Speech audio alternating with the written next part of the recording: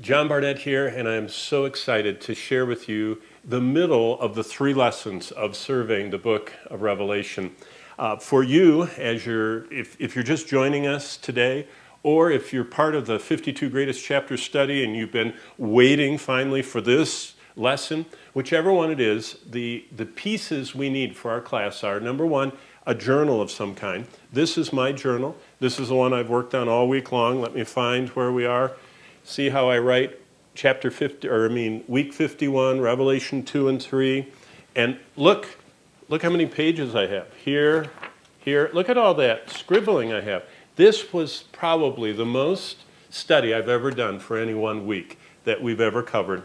I keep referencing this, our MacArthur's Study Bible. This has voluminous notes. All of your questions, in fact, I see the questions you ask at on the videos on YouTube. 3/4 to 90% of them, if you had taken the time to look in the footnotes, it would answer it. So keep asking me, but if you want to study it, look in your MacArthur Study Bible. Of course, you need your Bible. And what I would suggest, and I want to remind all of you that have heard this is the 51st time I'm telling you this.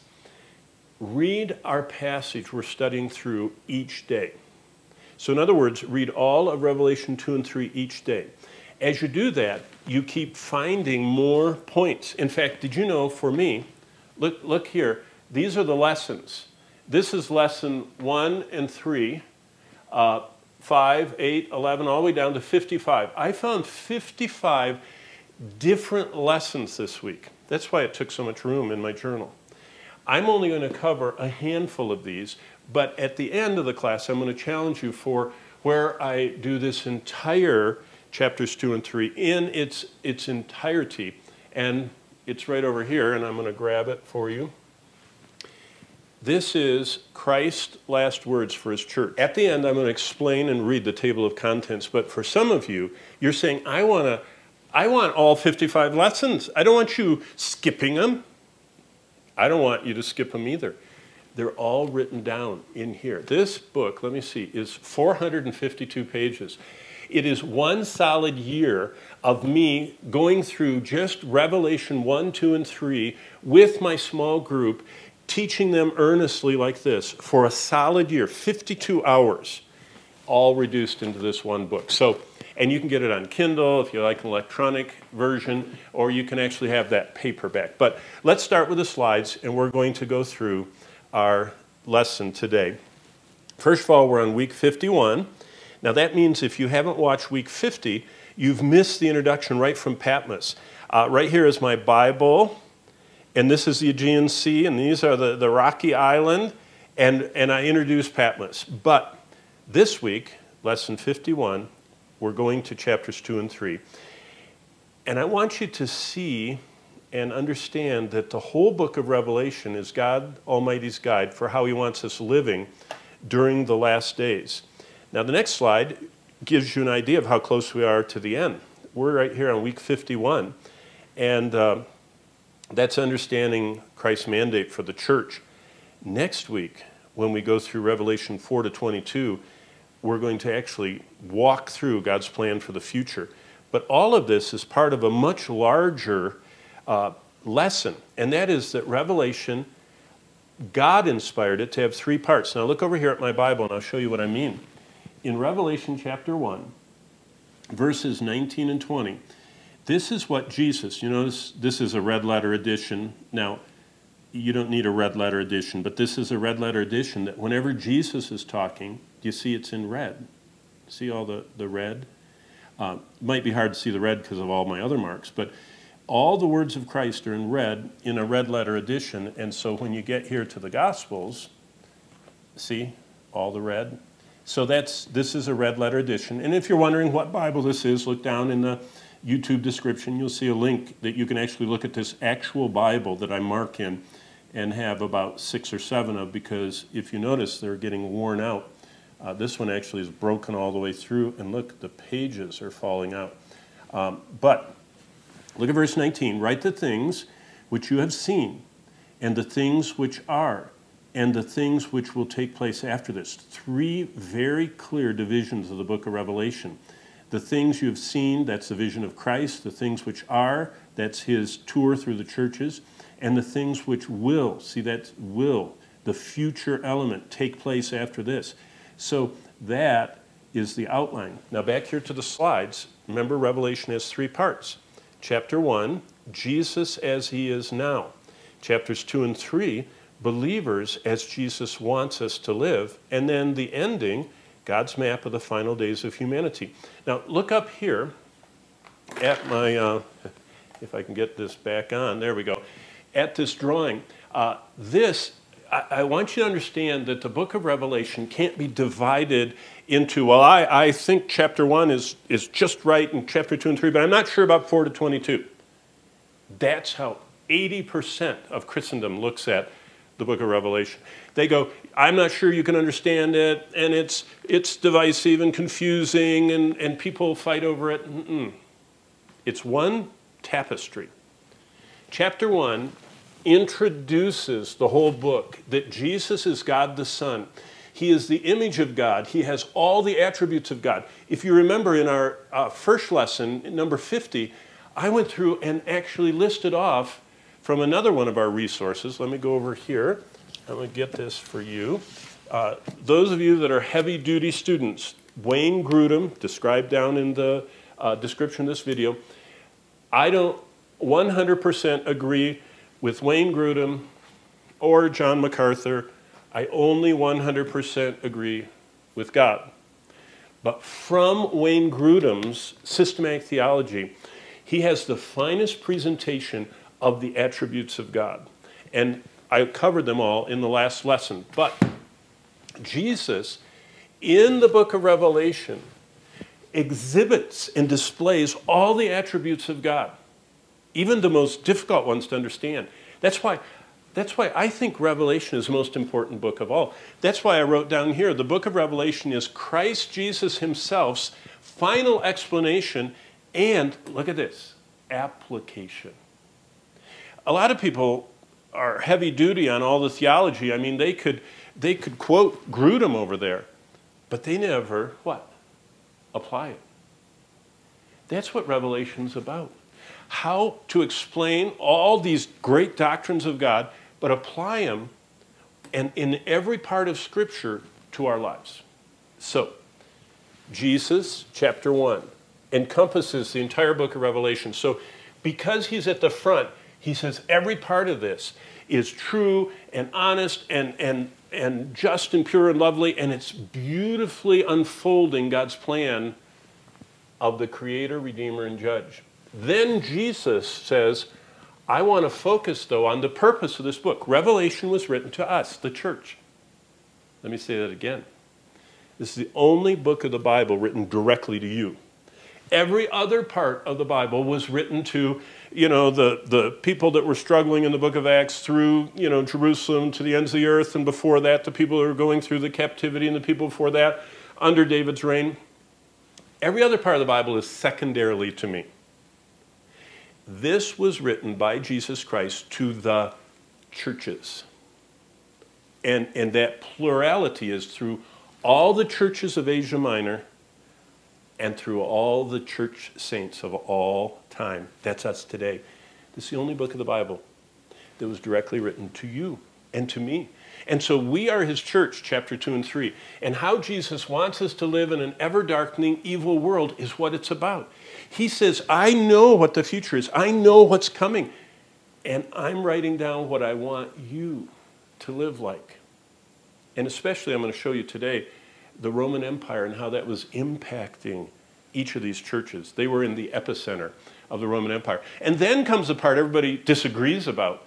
But there's no disagreement when you see it in its entirety. When you see Jesus introduces this, talks to us as a church, and says, I want you living in this world, but I am going to keep you from the wrath I'm going to pour out in its entirety on the rebels who have rebelled against me and sinned against me and who have rejected me, and I'm going to pour my wrath out on them. And so that's what the map of the end of the world is, Revelation 4 to 22. Where does it show the church as it starts in chapter 4? In heaven. surrounding the throne. In other, tranquility and peace and joy and joyful worship. That's how you should look at the tribulation. It's a time when we are falling on our faces before the Lord and saying, you are worthy and you are righting all wrongs, because I believe the saints in heaven, Revelation portrays them as seeing the events as they unfold on earth. And we're going to see Jesus as the judge moving in and righting all wrongs. That's what he does. He will right all wrongs. 4 and 5's in heaven, that's us. 6 to 20 is on earth, going back and forth between the scenes in heaven and earth. And then chapter 21 and 22 is heaven. So, let me repeat. The book of Revelation is Christ's final explanation and application of all the scriptures for us. Okay, back to the slides. Those are the 3 parts. Revelation has 3 parts. Jesus as he is now, believers, us, how he wants us to live, and then God's map of the final days of humanity. Now that's where we are covering all 3 of those there. So if you understand that, then it's clearer that we've already covered last time in lesson 50, chapter 1. Today, chapter 2 and 3 is lesson 51, and next time is Revelation 4 to 22. Now, do you remember how we do this? Surveying the whole Bible, that's our 52 greatest chapter study, by choosing the 52 greatest chapters, but look at this, we're using the devotional method. What is the devotional method? That's what I'm going to spend the most time on today. We write a title for each of the passages. In this one, I've already shown you, this is how Jesus wants us to live in the last days.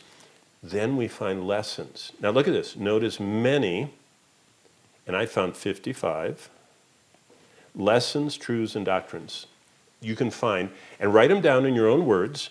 And if you want to invest the time, use your MacArthur Study Bible or the Blue Letter Bible or Logos or whatever solid, inspiration, agreeing, orthodox doctrine resource you can find. But don't stop there. Remember this? This is the most important part. And this is actually what I enjoy most. Writing a prayer in which I ask the Lord to unleash one of these truths or lessons that I've found into my life.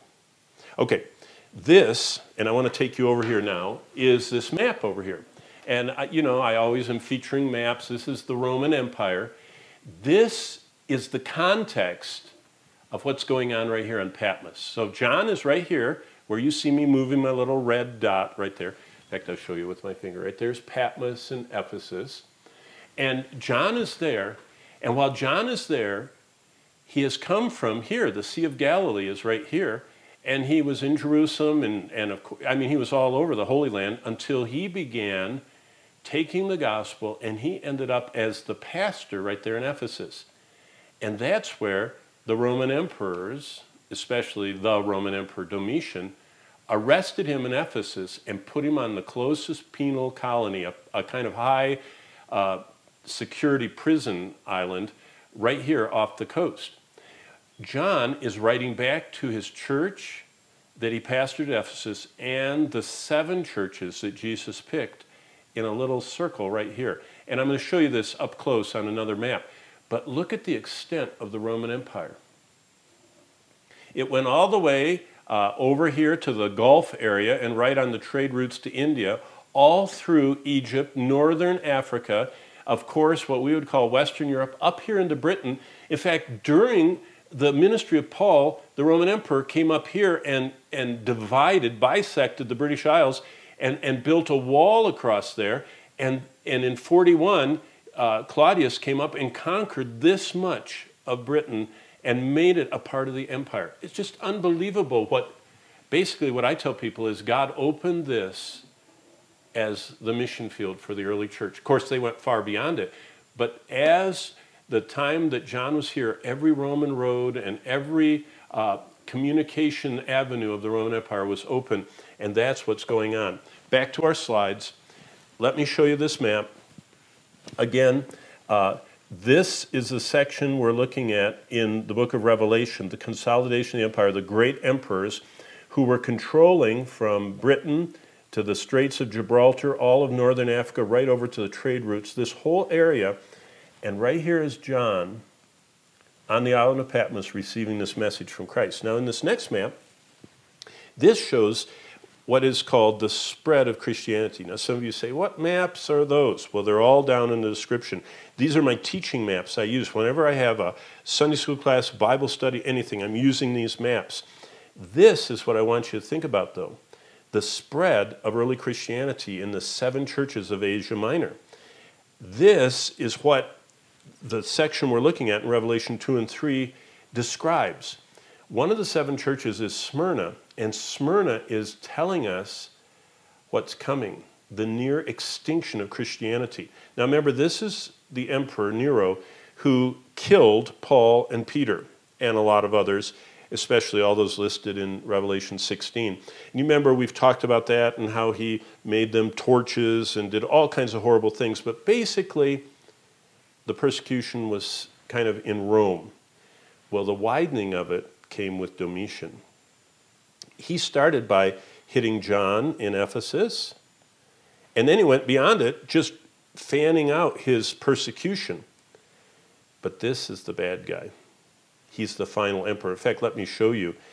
Here's Nero, 54 to 68. He started the martyrdoms. Domitian exiled John and continued the martyrdoms. There were many other persecuting emperors, but look at this one. This is the one who almost exterminated Christianity. His name was Diocletian, and you know, in many other of the classes I've talked to you about him, but he is what we're seeing on the horizon as we read the book of Revelation. But this is the time period of the book of Revelation. And so, those 7 churches I showed you here are in this map. See, here's Patmos right there. That's where John was. And he had pastored Ephesus. Smyrna is where they had the martyrdom and persecution, and then Pergamos, Thyatira, Sardis, Philadelphia, Laodicea. Notice it's a postal route like this in Roman Asia. But guess what? This is what I want you to know. The churches that Jesus is writing to were at the epicenter of the Roman Empire. Now, go back over here to my big map, and I want to show you something. Rome was right here. See, Rome is the center of the empire. See it right here. It radiated out. It started here, and it went down the peninsula, went up the peninsula, jumped to northern Africa. You know the history of Rome. This was the heart of Rome. But as the years went on, it began to migrate eastward until Rome divided into 2 halves. There was Western Roman Empire, and all the barbarians they were fighting and all that, and there was the Eastern Roman Empire, which was Egypt and what we would call the Middle East and Turkey today. And right there was Constantinople. See, Constantine actually moved in the 3rd century, or the 300s, the 4th century. He moved the capital from here to here. So why is that important? Because even in John and Paul's day, the influence was greatest for Rome right here. Let me briefly say this. There are more Roman buildings in Turkey than there are in Italy. There are more Greek temples in Turkey than there are in Greece. And there are more Holy Land sites in Turkey than there are in what we call the Holy Land. This was the epicenter of both the Roman Empire and the church ministry going on. Okay, back to the slides. The churches were at the epicenter. Why am I emphasizing that? Because what Christ is writing is to a group of people that were right here in the most Roman part of the Roman Empire, that were facing the most pressure, the most temptation, the most persecution that anybody could face. And Jesus said, I know what you're going through, and I'm going to show you how to live. Okay? How to live for God in an ever-darkening world. Now here's a chronology. Jesus died on the cross, stayed for 40 days, ascended back into heaven. This is called the Ascension. That's Acts chapter 1. The first generation church is born on Pentecost, about 33 AD. By 40 AD, Paul is actively working, doing his missionary journeys through 50 AD. He gets imprisoned finally in the 60s, and that's the first 30 years of the church history. And by his imprisonment, the Gospels and epistles were on their way, and by the time we get to Paul and Peter's martyrdom here, all the Gospels were finished, the epistles were written, and the second generation church was growing and flourishing in the 70s, in the 80s. And now there's one apostle left, the Apostle John. And Jesus, who went to heaven in the ascension, comes back to visit his churches. That's what Revelation 2 and 3 is about. Look back up here. See, Jesus introduces himself in Revelation. He says, I want you to see me as I am now. See Jesus now. I am the image of God. I kind of was meek and mild when I was on earth, you know, and just kind of so approachable. I have all the attributes of God. I am the creator. I am the redeemer. I'm the judge. See, that's the purpose of Revelation, is to kind of get all of us to be harmonized with who Jesus is now. Some people get stuck in the Gospels and they say, oh, Jesus is so gentle and lowly and meek. He won't do that. Yes, he will. He is the judge. He is the redeemer. He is God the Son. So, back to our slide. Only John is left. He's on Patmos. Jesus comes back, visits the 7 churches, and then writes the book of Revelation and says, to you who live at the epicenter of the empire, I knew right where John was. I found him on that island. I can find all of you right wherever you are today, and all the churches through all the ages, and I want a message to go to you. So here's my journal, lest I make this our very longest 52 greatest chapter. In fact, look up for just a second. Remember the context, how this started. 5 years ago, wonderful? My wonderful wife is sitting right over there. She runs all the cameras and all the lights and everything. But I think it was 5, 6 years ago, I used to meet with my small groups at Panera, at Starbucks, at Chipotle, and all of us had our journals and our Bibles, and we actually did this either over breakfast or over lunch, this study. Now, remember, if you go to our website, discoverthebook.org, you can download this chart if you've never done it. This is the 52 greatest chapter, how to do the study, and this is the chart of all the chapters we're covering. And we used to sit, and I still think of this. In fact, that's why I'm looking right at you in the camera. I am so used to sitting at a table with my coffee, my Bible, and my pen. And what I used to do is I used to take the placemats, or I would bring paper, and I would be doodling and drawing all these charts. In fact, everything you see on these boards, Jesus is God the Son, creator and redeemer. The church is the body of God the Son. The world of Satan, sin, and all the rebels must be dealt with. I would write on scraps of paper, and I used to love when the study was over. I'd pack up and I'd turn and I'd look, and all the napkins and placemats that I had drawn on, they were taking. And I finally realized what I needed to do was capture this study. And so through some of you, because I mentioned this, you helped us to actually record and edit and upload all of these lessons. We were just talking today at lunch, our family, about how this person started our website, this person started all the publication of these books.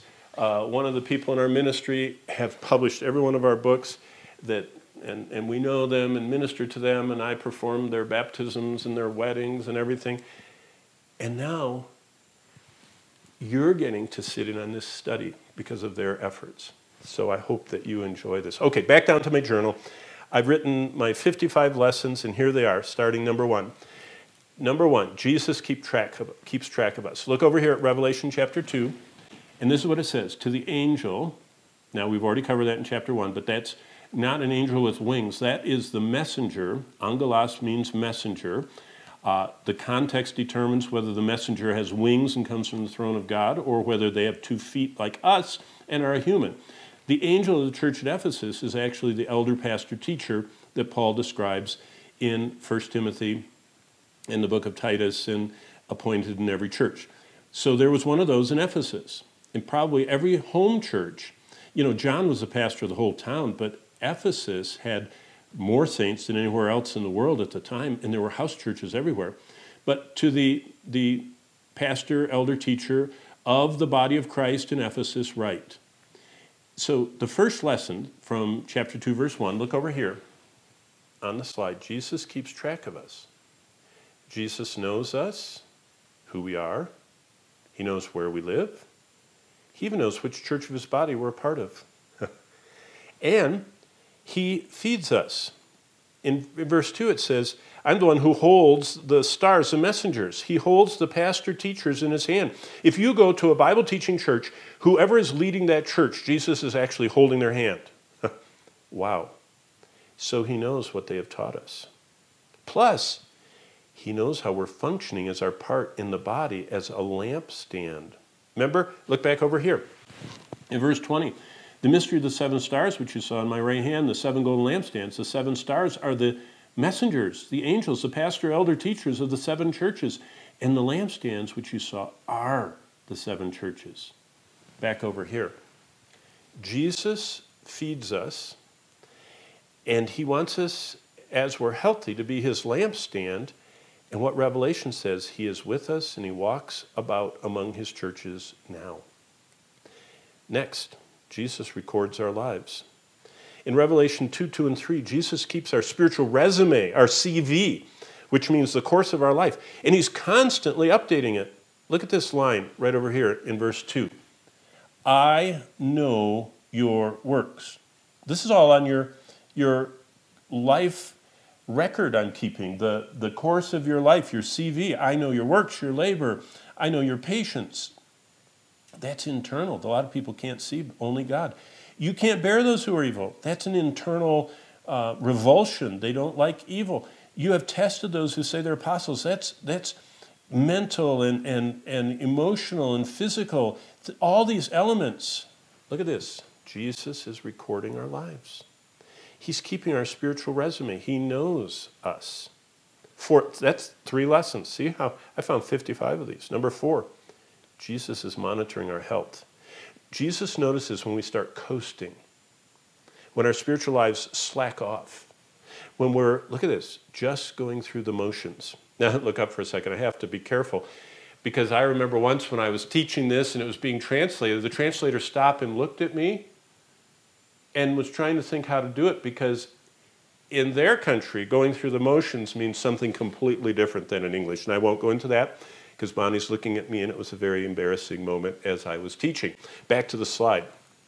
Jesus knows when we, and this is the word, you have aphiemi, you have left. Literally, you've walked away from or you've released loving Christ Jesus, chiefly first and foremost. Look at verse 4 and see it and mark it. Nevertheless, I have this against you, that you have aphiemi. You have left your first love. Now watch, I'll illustrate this. This is what I always do when I'm sitting at the Bible studies. I'll say, this is the top shelf, okay? This is the top shelf of your life. This is what's most important to you. Just think of it like a high shelf in your parents' house when you're a little boy and they put stuff out of the reach so you wouldn't break it or something or get it. This is what's valuable. This is where you put your car keys, and your wallet. When you're in a strange place, you don't want to lose them. Think of it now in your life. This is what's most important. This is what you keep track of. This is what you check on every day. This is what matters to you. This is what you will guard, fight for, die for. This is most important. This is your family. This is all that, right? Top shelf stuff, highest priority stuff. You know what Jesus said? On your top shelf, I want you to lift it up, and everything there is important, but among all that stuff there, I want to be most important. I want you to love me more than all the other stuff and people and things and events and possessions. I want you to seek me first. Remember that? Matthew 6:33, seek first God's rule in your life, and everything else will be added to you. What happens? Well, we get saved, and Jesus is first place. And then after a while, we kind of slip up there with him, our job. You got to have your job. Our marriage is very important. Our family is very important. And all of a sudden, our sports get up there. And our entertainment gets up there. Boy, our finances have always been up there. You know what Jesus said? you've crowded the first place shelf. And so I am first with all the other firsts. And he says, that means you've left your first love. Back at the slides, what does Jesus say? Well, you know, whenever he points out something in our life, he always gives us a way back. Jesus asks us to reset our compasses. Verse 5, I'll show it to you. Verse 5, see what it says? Remember, therefore, from where you have fallen, and look at this, repent, and do the first works, or else I will come to you quickly. Remove your lampstand, that's the influence of your church, from its place, unless you repent. By the way, what happened? What happened is Ephesus is no longer a flourishing church. They fell by the wayside. They silted up like their harbor. The city of Ephesus, if you go there today, and the last time I was there, I think it's 7 miles from the ocean, because it used to be the largest port on, that Rome used, and right there on the shores of Asia Minor. It was the epicenter of the empire. But they stopped dredging and cleaning out the inlet that led to a river that led to the harbor in the port, and it just silted up, and all the storms and all the debris would come down, and the marsh grew, and now the water is miles away. That's kind of what Christ became in their life. Look at this slide. Revelation 2:5, Jesus maps the way back by these 3 commands that we just saw. Remember where you used to be when you loved me most. Repent, which means a change of mind that leads to change of behavior, and start doing again what you did back then. Jesus already asked us to seek him first. I quoted that, Matthew 6:33. He asked us to live by every word of God, Matthew 4:4. He told us through Paul to set our affections above, Colossians 3:1. All Jesus asks is for us to reset our settings that have made us drift away from pointing at him. When we seek him first, he is the goal. He is what our map is set to in life, and we're heading toward him. The spiritual disciplines or works we need to do again are always the same. Just like in any marriage or relationship, it's about where we invest our time, our focus, and our trust. Do we spend our prime time with Jesus? You know what your prime time is. Could be morning, could be evening, could be on your lunch hour. But do you really focus and look at him? Do you intently look right at him when he speaks and you try and understand everything he says? Have you ever talked to someone? Think about this. When you're having a conversation, what do you think about someone that you're earnestly telling them their problems and they're going, or worse yet, they're texting. I was just on an airplane with Bonnie. I don't know if you noticed that, but the steward, we were on a 777, one of those gigantic planes. I didn't think it was ever going to get off the ground. They packed more people into it. I mean, it's like COVID is over and everybody's flying. But we were on the 777, and the steward said, put down your phones, take out those earbuds, put down your magazine, look up here at me. And you know what he did? He walked down the aisle and went like this. I thought I was back in first grade. But you know what it reminded me? We're all distracted. And if someone, in our distracted electronica age, if someone's talking to you, they want to see that you're listening. If they're talking to you on the phone, they don't want to hear the clicking of your keyboard. If they're talking to you in person, they don't want you looking down at your screen and looking around at everything else. They want you to focus in. Back to the slide. Jesus said, I want you to focus intently, look right at me as I speak, understand what I say. How do we do that? We focus in prayer, reading the Word, memorizing Scripture. He loves us to be showing our devotion to him by our sacrificial giving, by our evangelizing, and by serving in Christ's church. But he said, it shouldn't be the motions. It should be prompted by consuming love. Next, 6th lesson I found, Jesus knows our loves and hates. Look at verse 6 over here. But this you have. You hate the deeds of the Nicolaitans, which I also hate. Wow. Jesus knows what we love, whether we love him most, and he knows what we hate. Now back over the slides. Jesus knows what we love and hate, and whether we hate what he hates. See, if you love Christ, then whoever his enemies are, they're your enemies, etc., etc. Jesus knows. He knows us to that level. Number 7, Jesus reveals what genuine salvation looks like. Look at verse 7, right over here. It says, he who has an ear to hear, let him hear what the Spirit says to the churches. So in other words, if you're in the church, you have the Holy Spirit, you hear the Word of God because God gave you spiritual ears. When you and I got saved, here's a great verse to memorize. Acts 26:18. This is what God does to us. To open their eyes, that's the first thing that happens when we get saved. All of a sudden, we can understand the Bible. Spiritually, we can start seeing the world the way God sees it. To turn them from darkness, this is where we were focused on the dark, toward the light. You know what? Salvation is a 180.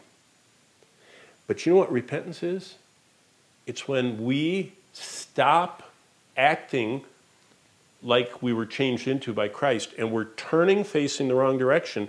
And repentance is a change of mind where I say, I'm starting to pay more attention to the darkness than seeking the light.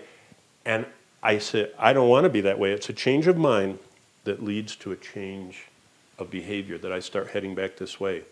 Okay, to the slides. Genuine salvation is this. The evidence of salvation, John 10 says is, quoting Jesus, my sheep hear my voice. So those with ears are Christ's, and we respond to him when we hear his voice. It is God's Spirit within us that empowers our response.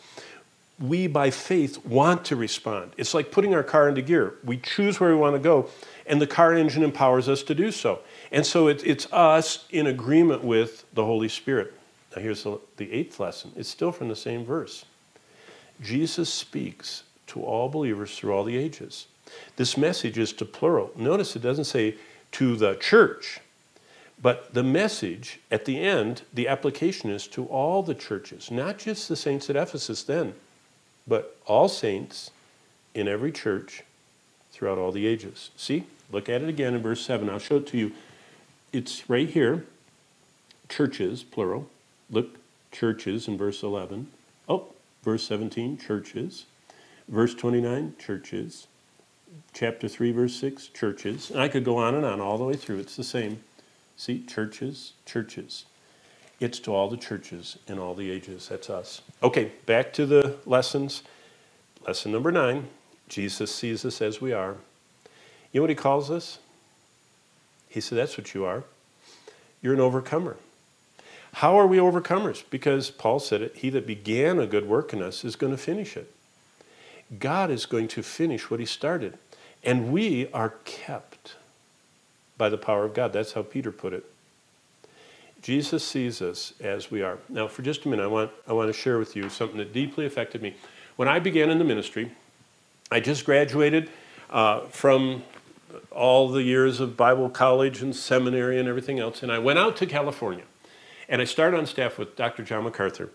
And I remember the first lesson. I was a staff pastor with him.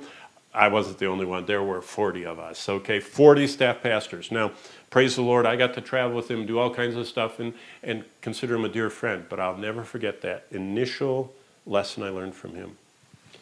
Things were challenging at Grace Community Church at that time. Oh, it was funny. The senior citizens got upset, and some of them drove their cars and blocked the parking lot, kind of like what just went on in Canada with the truckers. Only they were upset with the church emphasizing the youth too much and not them, and so they parked their cars in all the entrances and blocked it so people couldn't come or go. And boy, did they get the attention of the elders and John MacArthur. So he told us on staff, he said, you know what? He said, you know how I get up every week and teach to those people that block the parking lot? He said, because I don't see them as they are today. I see them as they will be. As Christ designed them, they're going to be in all of the fullness of the likeness of Christ. They're not acting like that right now, but I choose to think about them as they will be. Do you know how Jesus chooses to think of us? He said, you are an overcomer. You didn't act like it this week. Your wife wouldn't think you are. Your kids wonder. Your employer. But I see you as you're going to be. Because I began this good work in you, and I'm going to finish, I'm going to complete it at the day of Christ. Back to the slides. Jesus sees us as we are in him, complete overcomers, kept, and he's going to do this work and finish it. Okay, now we're going to the next church, Smyrna. Can you believe we got 9 lessons and the majority of our lesson? Now I'm going to go at warp speed, okay? Only Jesus can identify with all of our struggles. Notice how he introduces himself in verse 8. See over here? To the angel of the church in Smyrna write, these things says the first and the last who was dead and came to life. Why did he? That's not how he introduced himself up here to Ephesus. Why did he say that down here? Because I know your works and tribulation and poverty, you're rich. I know the blasphemy of those who are opposing you. Don't fear any of these things.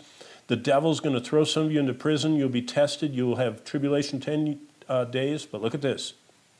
Be faithful until death, and I'll give you the crown of life. That's why he introduces himself as the one who was dead and came to life. Look over here at the slide. Only Jesus can identify with all our struggles. They were facing fatal persecutions. You know what that means? Martyrdom. Look at Jesus knows what we're facing, and he helps us through the affliction. He's the only one that can identify with all our struggles. And you know what that means? Verse 9, I read to you when I was surveying just a second ago. He's our greatest sympathizer. He knows our financial, emotional pains. He knows when we're verbally abused. He knows everything. Do you know what the word sympathizer in Greek? It's sum patheo. That's a compound word. Sum means with. Patheo means to feel. Jesus feels with us. He's our greatest feel-wither, sympathizer. Okay, next lesson. Fear not. Verse 10. I already read it to you. Jesus understands Satan uses fear. How do we know that? 2 Timothy 1:7 says, God has not given us a spirit of fear. It's from the devil. So Jesus uses the most negative, the most repeated negative prohibition in the Bible. This statement, a command, fear not, is the most common negative prohibition in the Bible. Why? God says, don't fear because I don't author fear. That's Satan's domain. When you're fearful, think about all the bad things people do when they're afraid. They make hasty, rash decisions. They get paralyzed by fear. They just go into a mode that they're acting like God is gone. Jesus said, don't think I'm gone. Don't think God Almighty is not still on the throne. Fear not. You can be surrounded by fear. We'll see in a minute. Another church was surrounded by fear. But you don't have to be controlled by it. How? Well, it reminds me of my kids. I used to put my kids on my shoulder, and they would ride up there, and of course I would tuck their little feet underneath my arms, and I called it the clampers. I had them down. They could try and do back vaults, and they couldn't get off my shoulders because I was holding them as tight as I could. And you know what? A little while after a few times riding my shoulders, they got so relaxed. I've had children, I have pictures in the Holy Land of having kids on my shoulders while we're on tour, and they have their head down on top of my head and they're sound asleep. You talk about trusting. They're totally relaxed and limp and just sound asleep on my shoulders because they knew I was holding them. But guess what? When they get surrounded by fear, they would grab onto the only thing they could find to hold on to. Do you know what it is? Well, it was my hair. They used to grab it like the mane. Some of you that have been watching these videos wonders where my hair went. The children pulled it out, I think. They would grab it and hold on like this, and I'd say, hey, I'm holding you. And they were scared to death. Did you know I see a lot of Christians that act like God is going to drop them, and they fear. Okay, back to the slides. Jesus limits Satan's harm to us. Verse 10, and I'll remind you what it says. Do not fear any of those things which you're about to suffer. The devil is about to throw some of you into prison, and you're going to be tested. But be faithful, and I'm going to give you the crown of life. Okay? Jesus limits Satan's harm to us. The devil can cause bad things to happen in our lives. Job 1 and 2. Do you remember we did a whole class on that? Such as being put in prison, or like Job did, lose your kids and all your possessions and your health. But look at this. God knows how much we can endure. We covered that last week, his attributes and the box that he surrounds us with of security. He asks us to be willing to lose our earthly temporal life in exchange for a heavenly permanent life. And I think that's why most people fear. They're not sure God can really keep his word, so they have to protect themselves, provide for themselves, rather than let Jesus limit Satan's harm to us and live like lesson number 14. We have the power of an endless life. By the way, it says that in Hebrews chapter 7, verse 14. It says true believers live after the power of an endless life. We have spiritual ears and we have endless life. The next church is Pergamos, starts in verse 12. Jesus knows our spiritual lives. He knows where we live. He knows if we're gathering with his body. He reminds us about the power of his word when you read verse 12. We have a good works tracker. You know, people have their Fitbits and their Apple Watches tracking everything. You know what Jesus tracks, verse 13? Our good works, or our absence of them. He also knows the level of spiritual toxins we live around. Look at verse 13 over here. This is just fascinating. I know your works. I know where you dwell. You dwell where Satan's throne is. And you hold fast my name, and you don't deny my faith in the days in which Antipas was my faithful martyr. Talk about a troubling thing. Someone was killed within their local church. That's devastating. That's fearful, fearsome. He was killed among you where Satan dwells. Hey, notice this. Satan's throne, Satan dwells. We're going to talk about that. Let's get over here. Get these lessons because I'm covering a lot of them. First of all, the Lord knows our good works or the absence of them. Secondly, only God is omnipresent. Satan's throne and Satan dwells. That means Satan is always someplace and he's never everywhere. Okay? Remember that. Don't blame everything on the devil. He's only in one place at one time. Here's the lesson, number 18. Fear can surround us but doesn't have to control us. Antipas was martyred from among the body. It was a very disturbing potential promoter of fear among the believers. And what did Jesus say? Fear not. Here's another lesson, verse 14. Jesus knows when we're tempted with false teaching and allowing Satan's defilement to infect our lives. What is that? Sin is contagious. Look at verse 14. Because I have a few things against you, you have there those who hold the doctrine of Balaam. See, Jesus knows the false teaching and false teachers who taught Balak to put a stumbling block before the church of Israel and to eat things sacrificed to idols and commit sexual immorality. You have those who hold the doctrine of the Nicolaitans, which thing I hate. He says, you are letting those infect you. Repent of that, or I'm going to come to you and quickly I'll fight against you with the sword of my mouth. And then the same closing. If you have an ear to hear, listen. Look at look at lesson 20. Number 1, sin is contagious. God has an eternal sin registry. You know, there's the registry of sex offenders and all that kind of stuff, and terrorists, no-fly lists.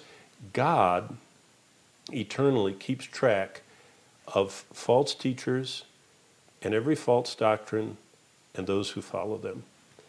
And that's why he says, don't get near that contagious, horrible sin. Repent, flee. By the way, what happens to those people? Well, no matter how far we get away, it's always just one step back. Now look, I'm going to be a youth pastor. I was a youth pastor. I started out in ministry as a youth pastor. I was a college youth pastor in Georgia. And this is what I always told my students. Let's see, I pointed that way as darkness to light. So I'll say, when we turn to God, we're headed this way. And we're walking toward the light. But then what happens is, we kind of get our eyes off the Lord, we start looking around, and we're actually floating along with the current of the world, and we get quite a ways away from God. Okay, now I'll turn and point here. Here's where we're supposed to be next to the Lord, and we take 1 step, 2 steps, 3 steps, 4 steps, maybe 100 steps away from God. Do you know what most people think? They have to take 100 steps back. And so they agonize and flail themselves and beat up themselves and feel so guilty, and they try and almost do penance to get back to God. Do you know what the lesson of the Bible is? No matter how many steps we take away from God, it's always just 1 step back. 1 step back. What's that 1 step? Look at your slide there. The 1 step back for us is to repent. If we don't, he says in verse 16, I'll discipline you. And we covered that in 1 Corinthians 5. We covered that in the book of Hebrews. We're going to see that when we go through 1 John, and it's coming up in the next church. The last thing Jesus says is in verse 17 to this church, and he says, you can be experiencing God today. Jesus offers daily satisfaction. It's called manna. As we eat the Word of God daily, and he offers, as we listen and heed to his voice, we have a thrill that we have access to Christ. This white stone was kind of like the way you got in. You were a white stone carrying member of a club, and you showed them your stone that had a special name on it. Jesus uses something right from this church in Pergamos for them to understand that he offers access and intimacy with God. You can experience God today. Take that one step back, no matter how far away from you are. Now we go to the next church, Thyatira, 23rd lesson, the unashamed life. Jesus reminds them he can see into their eyes. That's why he says, I have eyes of fire. Nothing is hidden from me. He judges any sin allowed to stick around in our lives. That's what those feet of brass are. Remember what it says in 1 John 2:28. And as my wife always reminds me, look with me at 1 John 2:28. One of the great lessons, I've learned hundreds of lessons from my wonderful wife, but one of the best ones was, every time I always say, well, you know what it says in 1 John 2:28, don't you? I can see her eyes widen out in the audience because she's always listening, always out there with her Bible taking notes, and she looks up at me and goes, show them. I could hear her saying it. So I'm showing you. 1 John chapter 2, verse 28. And now, little children, abide in him, that when he appears, we may have confidence. Look at this. And not be ashamed before him at his coming. Guess what? Look up. Some believers, when Jesus Christ returns, they're going to go, oh no. Because he's finding them doing something that he clearly told them not to be doing. Like wasting their life, pursuing after temporal things instead of eternal things. I know so many people that have never shared the gospel with anybody. They've never taken a gospel tract. Remember I always have my little gospel tracts up here that I keep in my wallet, and I pray over them, and I share them. They've never done that. It's too scary, too embarrassing. They've never put up the flag at work and let people know they're a believer. I was just being poked and prodded in a doctor's office, and they actually stuck this thing against my eyeball and were examining my eyes because I guess I read too much and have too much blue light, whatever. The nurse said to me, she was looking at my chart, my email address, because they were going to send me my prescription and email it to me, they said. And she went like this. On the screen, and she looked at me and said, Pastor John Barnett. I said, that's my email address. Everything changed. She looked at me and said, my mother's dying of ovarian cancer. She's bordering on leukemia. She wants me to sit with her and talk to her. And she just stopped right there. Thankfully, she pulled that thing that was sticking in my eye out. And so I went, yeah, okay. I said, you know what? I would take her on a journey of what heaven's going to be like. I said, the book of Revelation, I'm teaching it right now, and I wrote on a little thing the address of the playlist on YouTube. And I said, but let me give you a snapshot. I said, there's only 2 religions in the world. I just finished a comparative religion class. There's a religion of human achievement, that I've got to try harder and be better and kind of balance out my good and my bad, and I'm going to really try hard and hope I get to heaven. I said, that's human achievement. I said, that's religion. The Bible, on the other hand, is completely different than human achievement. The Bible says Jesus paid it all. I call it divine accomplishment. Jesus already paid the price for my sins. Now here I am, my eye still hurts from being poked, and it probably was really a panic to look at. I said, Jesus died in the place of your mother. Is she trusting in that? Can you believe that in a doctor's office, in that little room with all that stuff going on, that God opened a door to share the gospel? Did you know I had a choice to not go through that door? Who wants to talk when your eye is running and when it hurts and, when they're spraying and doing all that stuff? But in that moment, when she looked over and the Lord convicted her that she needed to think about how to help her mother. By the way, she needed to think about her own soul too, and I went through all that. But I shared the gospel. I went from thinking of the temporary to thinking of the eternal. That's a choice we make that makes our lives last forever. Back to the slides. The unashamed life is that we want to not be ashamed before Jesus at his coming. We want to be doing what he left us to do, fleeing sin, sharing the gospel, living for eternity. Lesson 24. Either you're advancing or retreating. Look at verse 19. I love this. Chapter 2, verse 19. I know your works, your love, your service, your faith, your patience. And as for your works, look at this. The last are more than the first. Look at the slide. Either you're advancing or retreating. And Jesus knows it. There's no floating allowed.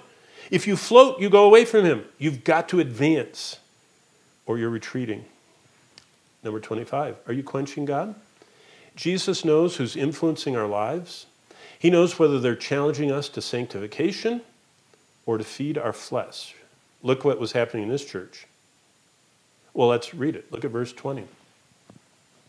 Nevertheless, I have a few things against you. You allow that woman Jezebel, who calls herself a prophetess, to teach and seduce my servants to commit sexual immorality and to eat the things sacrificed to idols.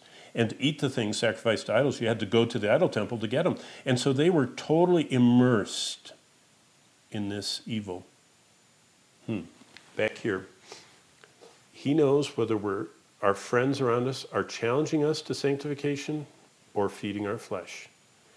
When we feed our flesh, it grieves and quenches the Lord. Which leads us to what I just said. Either you're floating along or resisting the world. Now, look up for a second. Youth pastor again. We used to take our youth group canoe rides. And we learned something on canoe rides with the youth group. That if you put them downstream and they had to paddle, they never made it. They never made it because young people don't pay attention to, they're in and out of the boats, splashing each other, jumping, turning over each other's boats. So you know what we found?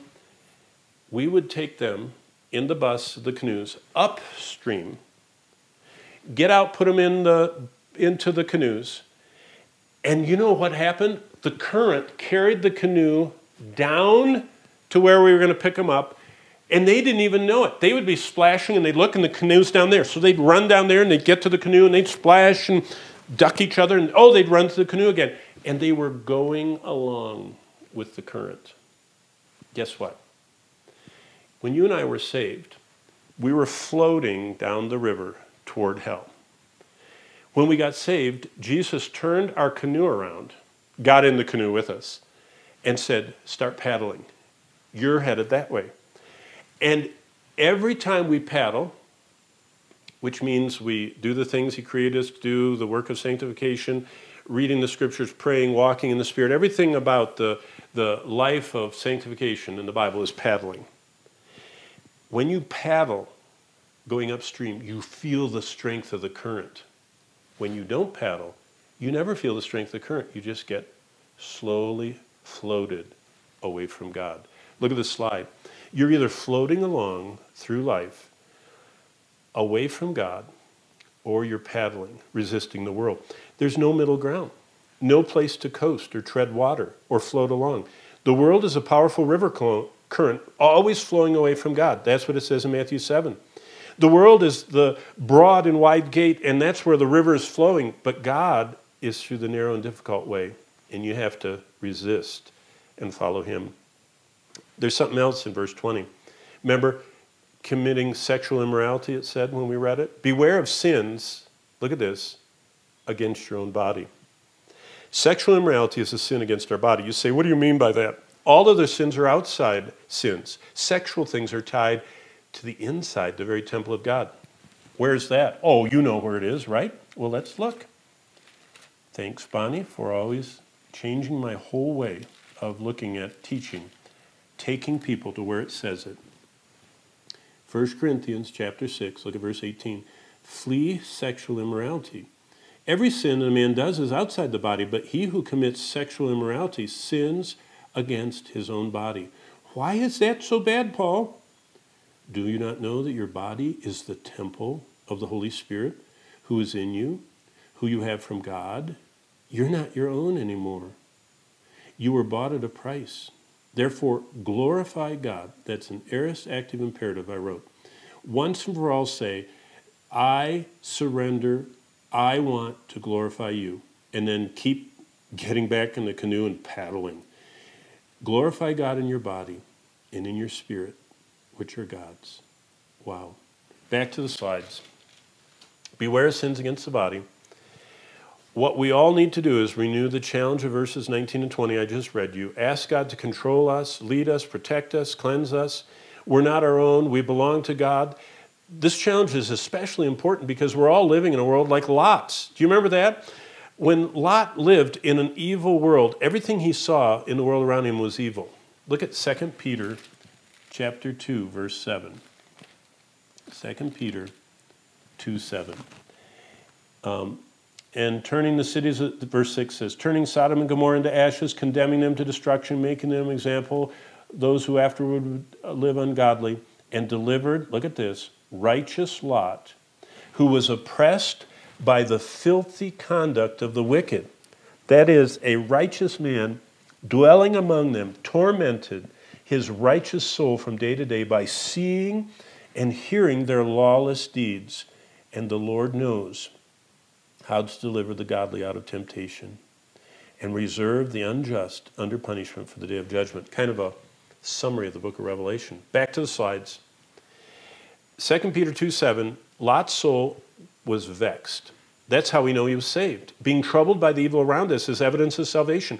God delivered Lot, but because Lot pitched his tent towards Sodom, that's what it says in Genesis, Lot lost everything.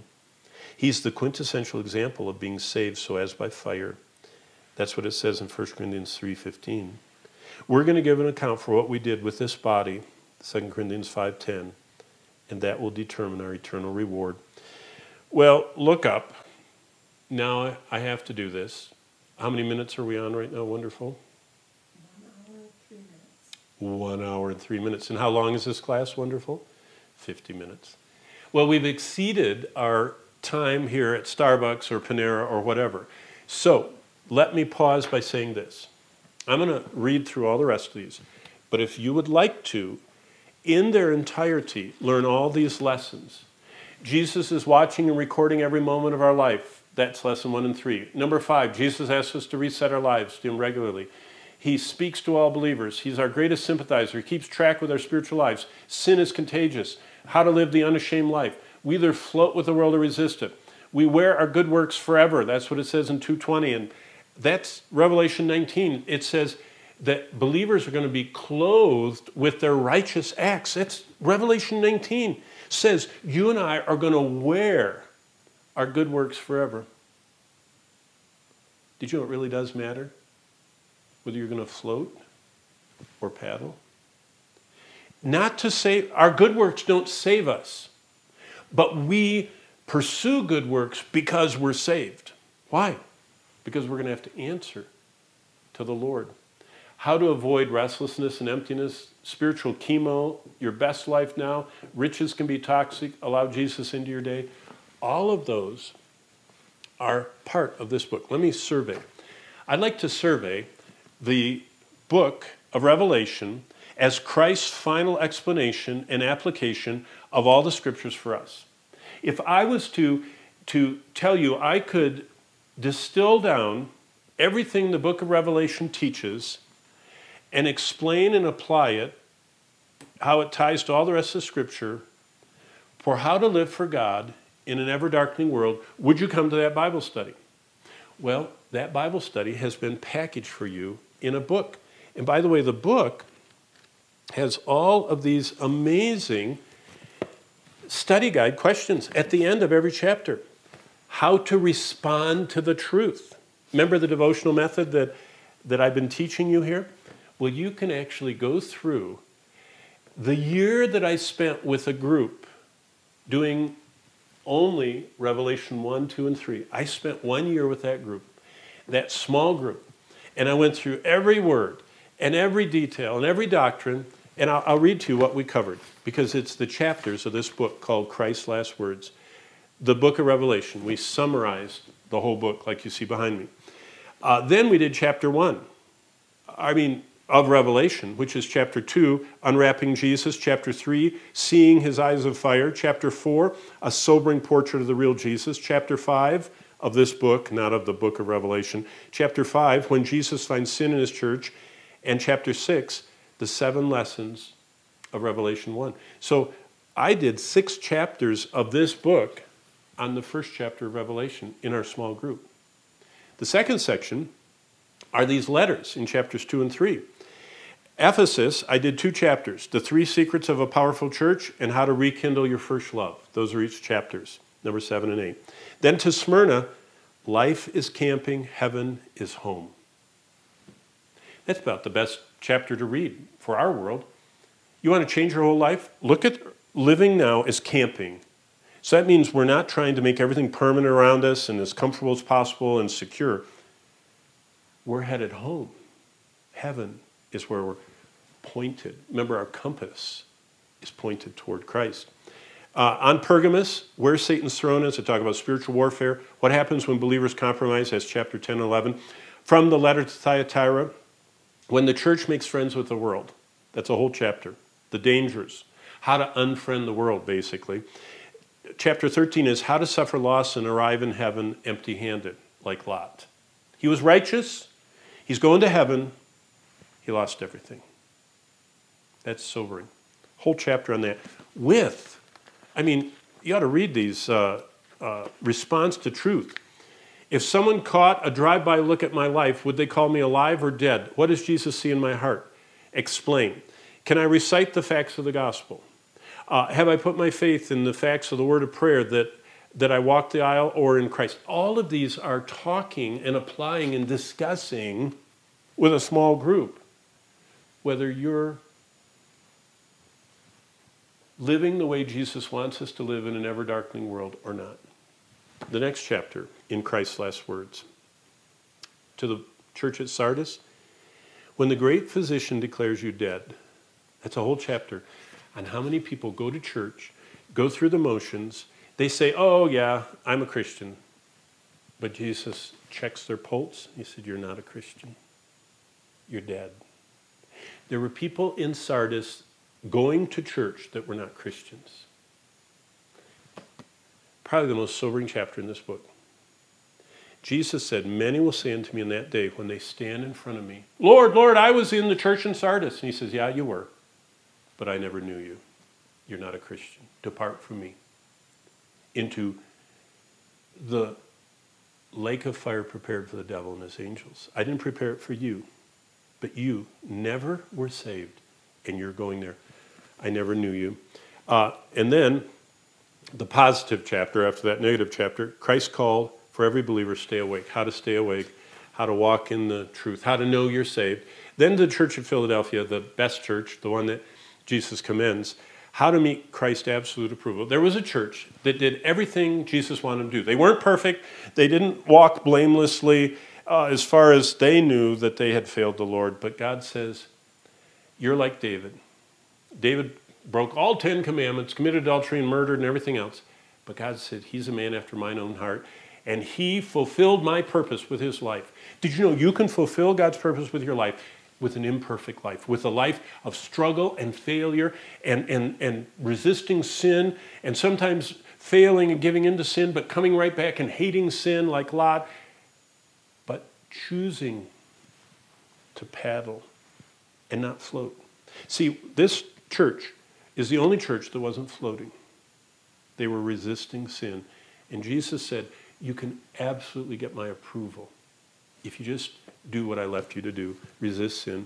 And then there's a whole chapter, the rapture according to Jesus, how we know that the Bible teaches, not, Tim left behind LaHaye or Hal Lindsey or someone like that, but God teaches that he's going to take us from the hour of his wrath.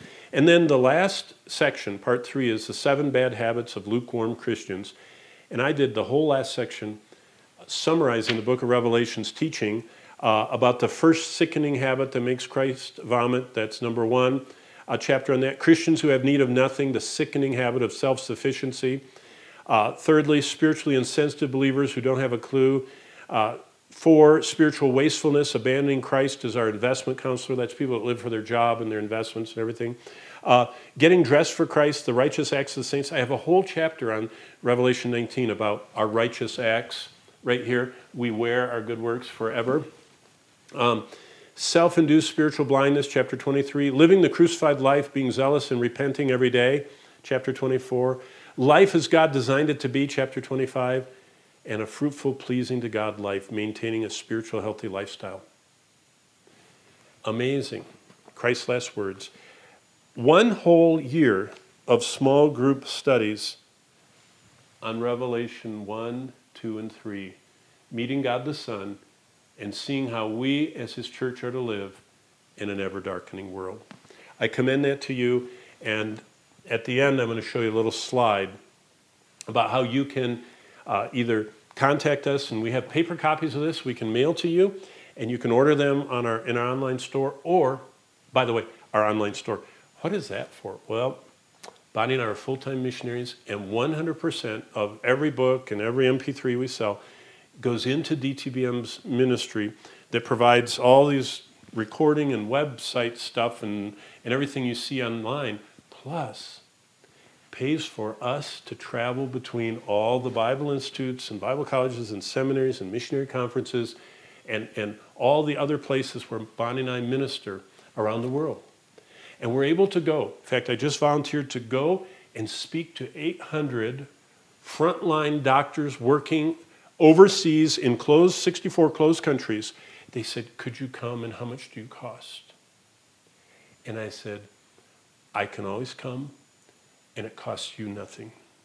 I said, there are a group of people, some of them buy books, other people support us as missionaries, just outright. They're our partners. And I said, they have provided for us our daily living expenses and all of our travel expenses, and we can come to you and minister. That's why we make these materials available. Through you getting them to study, you help us to go. Well, back to the slides, and I'm going to finish very rapidly. We will wear our good works in heaven, but you can go on sinning too long. That's verse 21 of chapter 2. That talks about chastisement.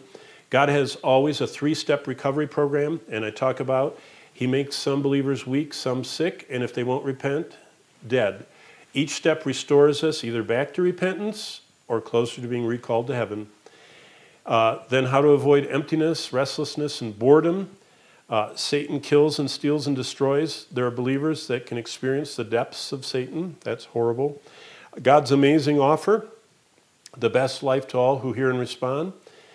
God's looking at our Bible teaching diet. He knows what's going on, what's being taught in your local gathering, what you're feeding your soul on. He gives us an honest spiritual life assessment. He said they were dead and they were not functioning as believers. 36th lesson, Jesus diagnoses our spiritual condition. This church had a lack of vigilance. They weren't watchful. They were weak. They needed strengthening. They lacked discernment. That means they didn't know that they were sputtering out. And they had a lack of maturity. They were not bringing to completion their works. So what does the Lord prescribe? Spiritual chemo. Spiritual lethargy and dullness is only treated by reminding ourselves of the work of the gospel, how you received and heard. Number 38, God offers intimacy. The Sardians had defiled their garments. They needed, as Jude 1:23 says, to be pulled from the fire. And Jesus says, if you will repent, you can have intimacy with me. Can there be anything better in the universe than that? Your best life now, what's that? Going through life clothed in Christ, feeling our eternal security, and you can't wait for the grand welcome in heaven. I always read that at funerals. Think of it. Christ saying, place the robe on his shoulders, presenting us before the Father. But Only believers can hear and respond. I call that being password protected. You can't understand the Bible without the Lord quickening our heart. Jesus revealed himself to the Philadelphians in a special way. I love this. He opened doors of ministry. Those saints had an open door, opportunities to serve that Jesus opened for them. Jesus opens doors for us to do things he desires. Like I told you about the doctor's office I was in yesterday and sharing the gospel. But treasuring God's word is vital. God's power is awesome. We should persevere in hope. That's chapter 3, 8, 9, and 10. We should cling to Christ. That's 3:11. True security is incredible. You can read about that. We're like pillars. We're secure. We're settled. We're not going to go out anymore. We're not restless and hopeless and fearful. God's already addressed us to our destination. It says he's written on us his name and the name of the city of God in heaven. We're individuals that are unique, special, gifted, and used. And God loves us. He keeps his word. He's the Amen. That's what it says in verse 14. He knows whether we're loyal to him, whether we're floating or resisting. If we're floating, we can sicken him for a while. He warns us about how toxic riches can become. And he tells us about what life is like when we don't pursue Christ, when we float away. Life becomes awful. We as believers can make a choice to become wretched in God's sight, not even knowing it. We can become miserable. We can blame our problems on other things rather than our own alienation. We can become poor in God's sight. We can become blind. Like C.S. Lewis says, we're content to make mud pies when we could have a beach vacation. Jesus is the only source of true and enduring wealth, but true children of God will get spanked by Christ. That's what Hebrews 12 talks about. And then this, and let's look at this one. Look at chapter 3, verse 20. I want to read it for you. I love this. My favorite one. I ended with it. Jesus said, "Behold, I stand at the door and knock. If anyone hears my voice and opens the door, I will come to him and dine with him and he with me." Now back over here to the slides. Allow Jesus into your day. Jesus waits every day for us to respond to him knocking at the door of our life that day. He knocks every day. What's he doing? He's seeking our fellowship. The creator of the universe is knocking on my door and wants to meet with me. By the way, look up. He knocked on my door this morning. I got up this morning when it was still dark. I got up. I could still see all the stars. I got up and spent my time, started out prayer, meditating on scriptures. Then I began reading the scriptures. And then I got so excited, I started writing down in my little book what I found. And then I wrote out a prayer. And I'm going to read it to you. This is a prayer I wrote today. Okay? Look back at your slides. He wants to feed us, have our attention, and feed on us as our good shepherd as we seek him first. Now look, this is what I wrote this morning. My application prayer. Lord, you are watching my life and recording every part. You know what I'm feeding on, so stir my hunger for your word. You're setting open doors of ministry before me. Help me to go through them every time. It was fun this week, but I pray I'd go through every one of them and serve you with all my heart. Fear surrounds me as the world crumbles and Russia invades, Ukraine and all the China and the virus and everything. The world is crumbling, but help me believe you and fear not, knowing you're shaping the history of this planet. As I see what you planned for this world, help me to live for what's eternal every day and not temporal. I want more and more to hear what you say and respond to your spirit today. For Jesus' sake, amen. Now look up. What I want to do now is, show you. I guess look down. Look at this slide. This is Christ's last words to his church. The book I just showed you, Jesus came back and concluded the Bible with a personal challenge to each of us. He shows himself, he shows his church, and he shows the future. And only Revelation explains precisely to us what Jesus wants me to do with my life. Jesus asks them, and he allows him to change us into being focused on usefulness to him. Paper books are at DTBM, discoverthebook.org. E-books are on Kindle. And this is what the cover looks like. Now, look up, and I'll share this with you. This book, I strongly encourage you. Now, I have over here somewhere, Living Hope for the End of Days, which is the survey of especially this part. You know, all those trumpets and bulls and seals and demons out of the pit. But you know what? People get fascinated with that. And what I found is they kind of get obsessed with all that stuff. And they forgot how Christ explained how to apply all this, how to live for God in an ever-darkening world. You want to know how to live for God when the Ukraine is being invaded and when the dollar is being, decimated and inflation is higher than it's been in so long, plus all the crazy stuff's going on with the weather and the climate and everything else? Study Christ's last words. Study all 55 of those lessons. I've just been going through as fast as I could in an hour and only hit half of them. Jesus wants us to know how to live. I encourage you, as we end this 52 greatest chapters, maybe you should think about starting your own year-long study. That's how long it took me to do this with my small group. And I even have all the application questions, plus all the references, plus all the background material in one place. Christ's last words for his church. That's my challenge to you.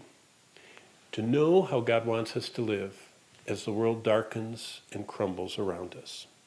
Back to the slides. That's Christ's last words. 2 challenges. Find someone you can share your findings and application prayer with. In other words, don't just do this study. Share it with someone. Be a ministry to others. And then pray for us. Bonnie and I are actually, you should see there are suitcases on the ground.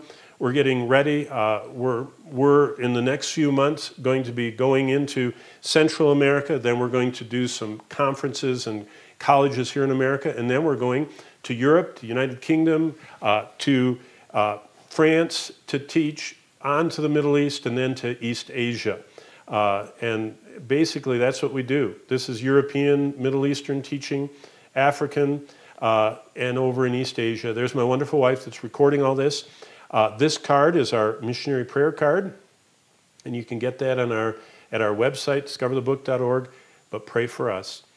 And let me just say goodbye. As you go, I challenge you this week, read Revelation 2 and 3 each day. Each time you read it, note what you find, and then at the conclusion of your study each day, say, Lord, and then tell him, I know you're watching a recording every moment of my life. Help me to live that way. Reset my life back to you. I want to repent. I want to hear your voice. You sympathize with me. You're tracking my life. Help me. I mean, we're all avoiding COVID or have been with our mask and our everything. Sin is contagious. Let's start being as vigilant as we've been with wipes and hand cleaner. I mean, I think I've worn out some of my skin with hand cleaner. Do I fear sin that much as we fear COVID? I want to, Lord. I want to live the unashamed life. I don't want to float. I want to resist. I want to realize I'm going to wear my good works forever and pursue them. I don't want to be restless and empty.